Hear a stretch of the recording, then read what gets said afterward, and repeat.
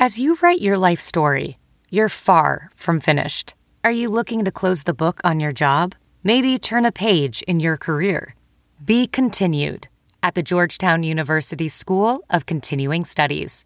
Our professional master's degrees and certificates are designed to meet you where you are and take you where you want to go. At Georgetown SCS, the learning never stops, and neither do you. Write your next chapter. Be continued at scs.georgetown.edu/podcast.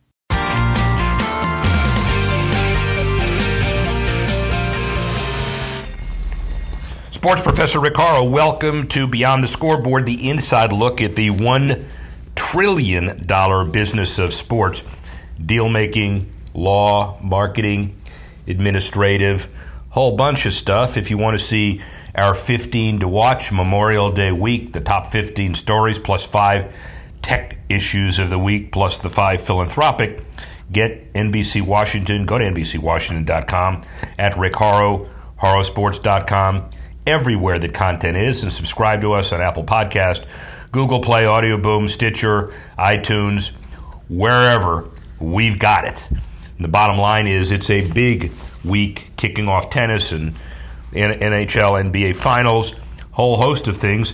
Let's start with motorsports. Just came out of the Indy 500, and we have some interesting perspective from a guest who not only influences track in the United States, but also diversity in auto racing.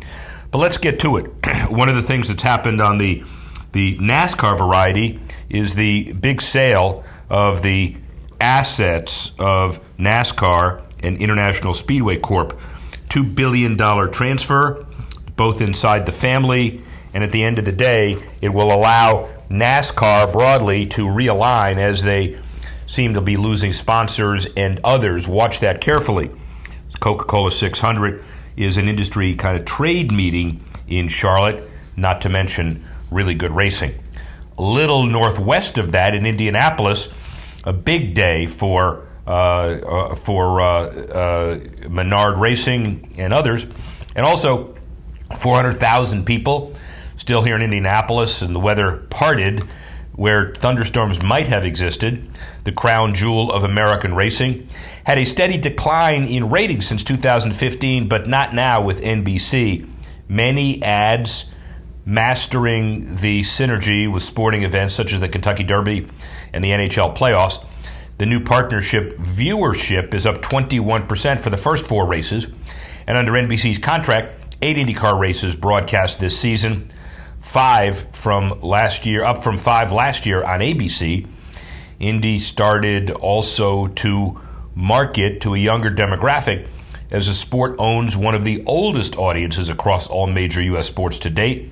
It's been paying dividends. Gamebridge, a Group 1001 spinoff company, sponsoring basically the month of May. Activation, driver Zach Veach, all is good. Another issue is how to bring more minorities into racing. There's no argument the United States is the world superpower in track and field, having won more Olympic medals than the next 5 nations combined. Max Siegel, the CEO of that dynasty in May of 2012. His background diverse and expansive. Senior VP at Sony BMG, managed the careers of artists like Justin Timberlake and Usher. The president of global operations for Dale Earnhardt Inc., and still had his hands in racing as the owner of Rev Racing, a development racing team in NASCAR for minority and female drivers. And since becoming USA Track and Field's 4th CEO, he led the organization to unprecedented growth and success. Max Siegel, we caught up with him in Indianapolis to talk about racing, diversity, track, and otherwise. Max Siegel.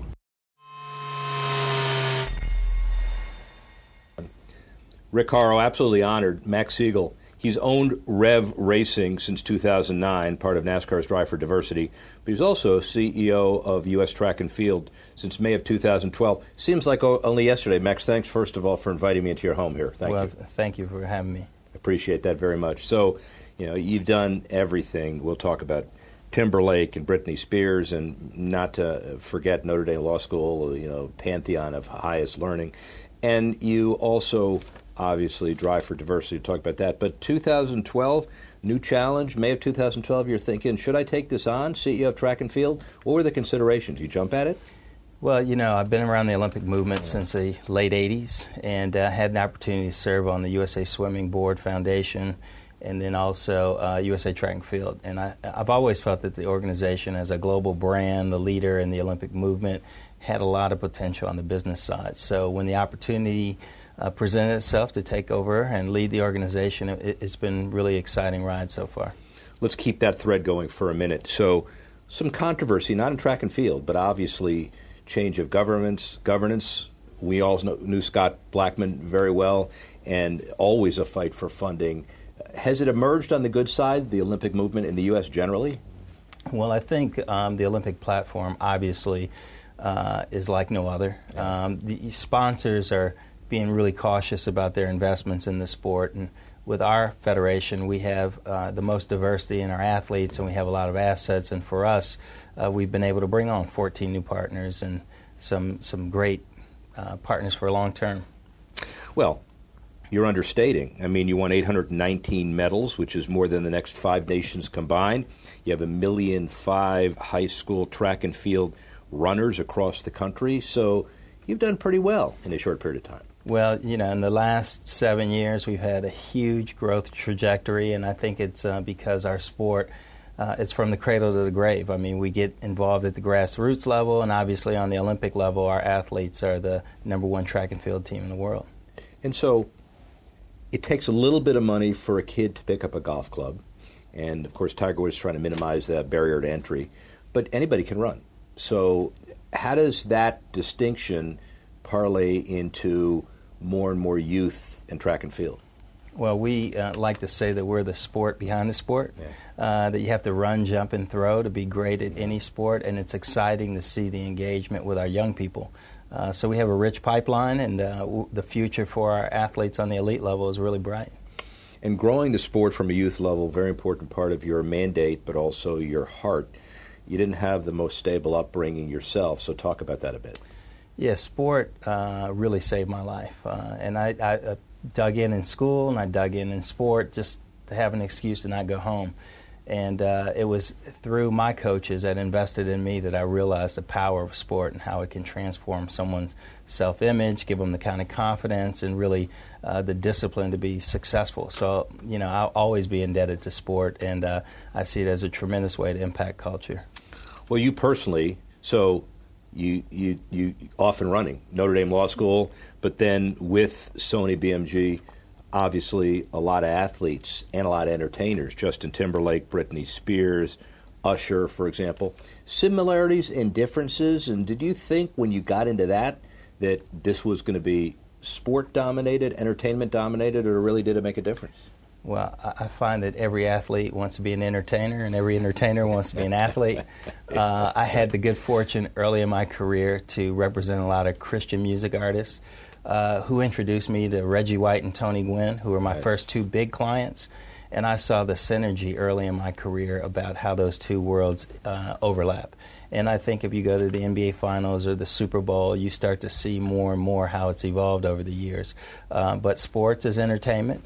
And it's really exciting to see people who excel at both, at high levels in both industry. Sports and entertainment agency business and doing the right thing sometimes is a contradiction. I mean, how easy was it for you to adhere to your principles getting into the business and succeed?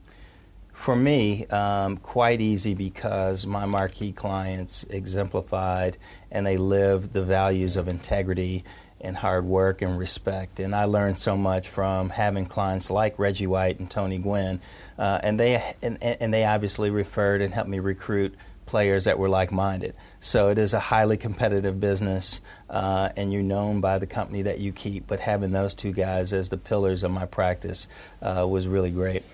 I know a lot of people in the industry that have gone over to the other side with various levels of success. It's a little analogous here. You had a practice. The USATF came calling, and you said, let me do that. What do you do with your practice, and would you ever go back? And, that issue. Well, I had some great partners, and when I transitioned on the corporate side, they took over the business. We've all since kind of transitioned to the corporate side. I think when you start to have a family, and even though no day is the same and you want to have a more predictable lifestyle, it's great. I think I find myself in a position to help more and really to mentor and educate younger professionals who are agents and athletes. So stay in the mix, but I prefer the seat that I'm in right now. And the seat you have right now may give you a little more leverage to impact change. Talk about some of the most inspiring moments you've had over the last 7 years. I can tell you that inspiring moments for me run the gamut. When I look on the Drive for Diversity side with the drivers like Bubba Wallace or Daniel Suarez or Kyle Larson, who all came through my race team, it's really inspiring. But then when you see the character of someone like Justin Gatlin that has fought through adversity and continues to handle himself with class and dignity and win on the highest level, that inspires me and it motivates me to stick to my principles and to, just be true to myself. We'll get to racing in a minute, but just on the track side, in terms of community outreach, what's on the horizon for USATF as an institution, and what are you most excited about? We brought on the Hershey Company a few years ago with our Run, Jump, Throw program, and we've had over 600,000 young people go through it, teaching them the fundamentals of the sport, but even more importantly, introducing them to healthy lifestyles and a lot of self-confidence. Growing that program on a global basis is great. I'm pretty excited about some of the younger athletes that are now on our international teams that have come through the pipeline, whether it's Sydney McLaughlin or Noah Lyles.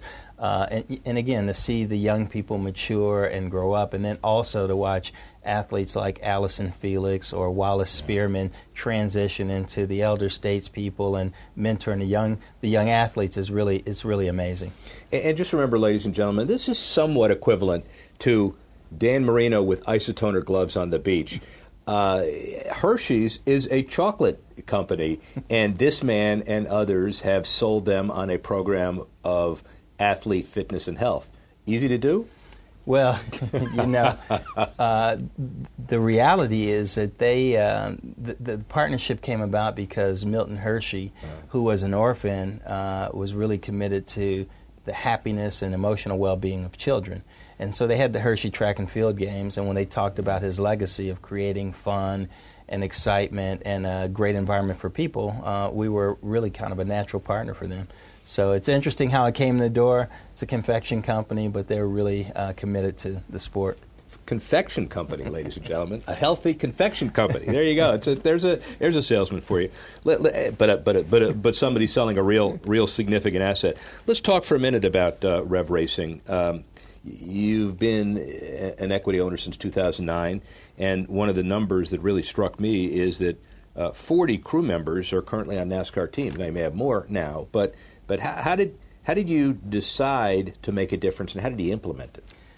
So I'll go back to Reggie again. So Reggie White, Eddie DeBartolo, Ronnie Lott, and I were looking many years ago, collaborating with Joe Gibbs and Rick Hendrick to get into the sport. We were forming and ultimately purchased a NASCAR team, and Reggie passed away. So it was at that time when Reggie called me. I'm Max Siegel, a black guy with a Jewish name, and he told me there were a lot of opportunities in NASCAR, and I thought he was crazy. But the reality is that there are. Yeah. And so after spending 2 years as the president of Dale Earnhardt Incorporated, Brian France, the chairman, said, hey, listen, we want to look at the future of the sport. We want to diversify the athletes and the fan base. And my director of human performance, Coach Phil Horton, African-American legend, has a strong history in the sport. We collaborated. So the Pit Crew program was the first training program that we created together 11 years ago. And we've had 100% success in terms of placement of graduates from our program.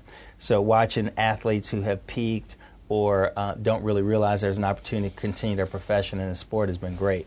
But 40 throughout the National Touring Series, and when we go to a race and I see the change, it's a lot that makes me really proud. And the unfortunate little secret is to have to overcome a presumption. Brian France, Lisa Kennedy, they're all really committed. I mean, Lisa, obviously, but everybody's committed to diversity. It's not as if you plug and play and say the right thing. You really do it.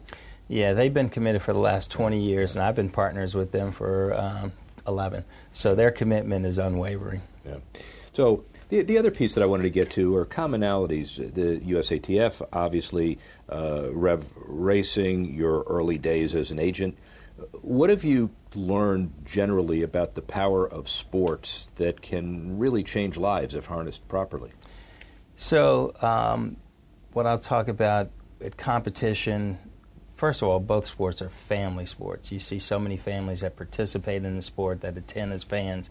But what was really interesting is I was the first African-American employee ever at Dale Earnhardt Incorporated, going in as the president. We had 600 employees, and it was a company that had a 28-year history. And we bonded around sport. Many of us couldn't be far more different than we actually were, right. But passionate about the sport, making the cars go faster, taking care of your family, and it's through sport you realize that we have more in common than we do differences. And so traveling on the global stage, the one story I do tell when I first took this job, and I'll try to make it brief. No, it's I went to my first assignment was to accept the award from the International Athletic Federation as a founding member of the federation. So they said, you have to go to Monaco and you have to represent the United States. And I grew up, my parents didn't go to college. I'm from Indianapolis public schools. So I got on a plane, landed in Nice, France. They put me on a helicopter over to Monaco in a motorcade to the palace to meet Prince Albert and the president of IAAF to be a guest of honor. And all they talked about were the amazing athletes that we have and how around the world people want to be like the federation and the athletes. And sitting at that table, being from Indianapolis, again, with parents who didn't go to college, I realized what a unifying, how sports unifies people and how it really, really has an impact at culture at the highest level and through all walks of life. A Greg Ballard question that you can answer even better, and Eli Lilly, this has morphed from a dream to the amateur sports capital of the world. How did it happen, but more important, how did it sustain? So I had the benefit of being a young associate with Baker & Daniels, and I worked for Jack Swarbrick and worked with Jeff Smulyan and Michael Browning and Jim Morris and Dave Frick. And not a bad group of people, by the way. And that group decided that we wanted to make Indianapolis the amateur sports capital of the world, and it was through all the effort, the sweat equity, and the sales pitches and attracting institutions here. And it's amazing how it has transformed Indianapolis into what it is.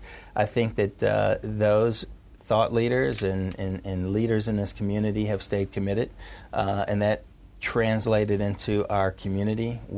I don't know that there's a city that is more embracing of national events. And we make a commitment being here to stay connected to the community as well.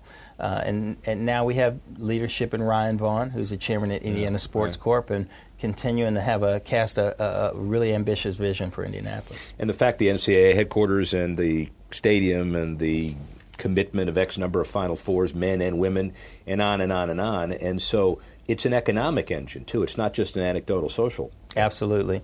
And, when we had the Super Bowl here, it was very obvious how an event of that magnitude has an economic impact and can transform a community. So, final question for you relative to the future. 5 years from now, Max Siegel, you're on the RISE board, clearly, and there are so many issues that you haven't conquered yet. In fact, you're not an old guy, but you haven't really done anything yet. So what's next?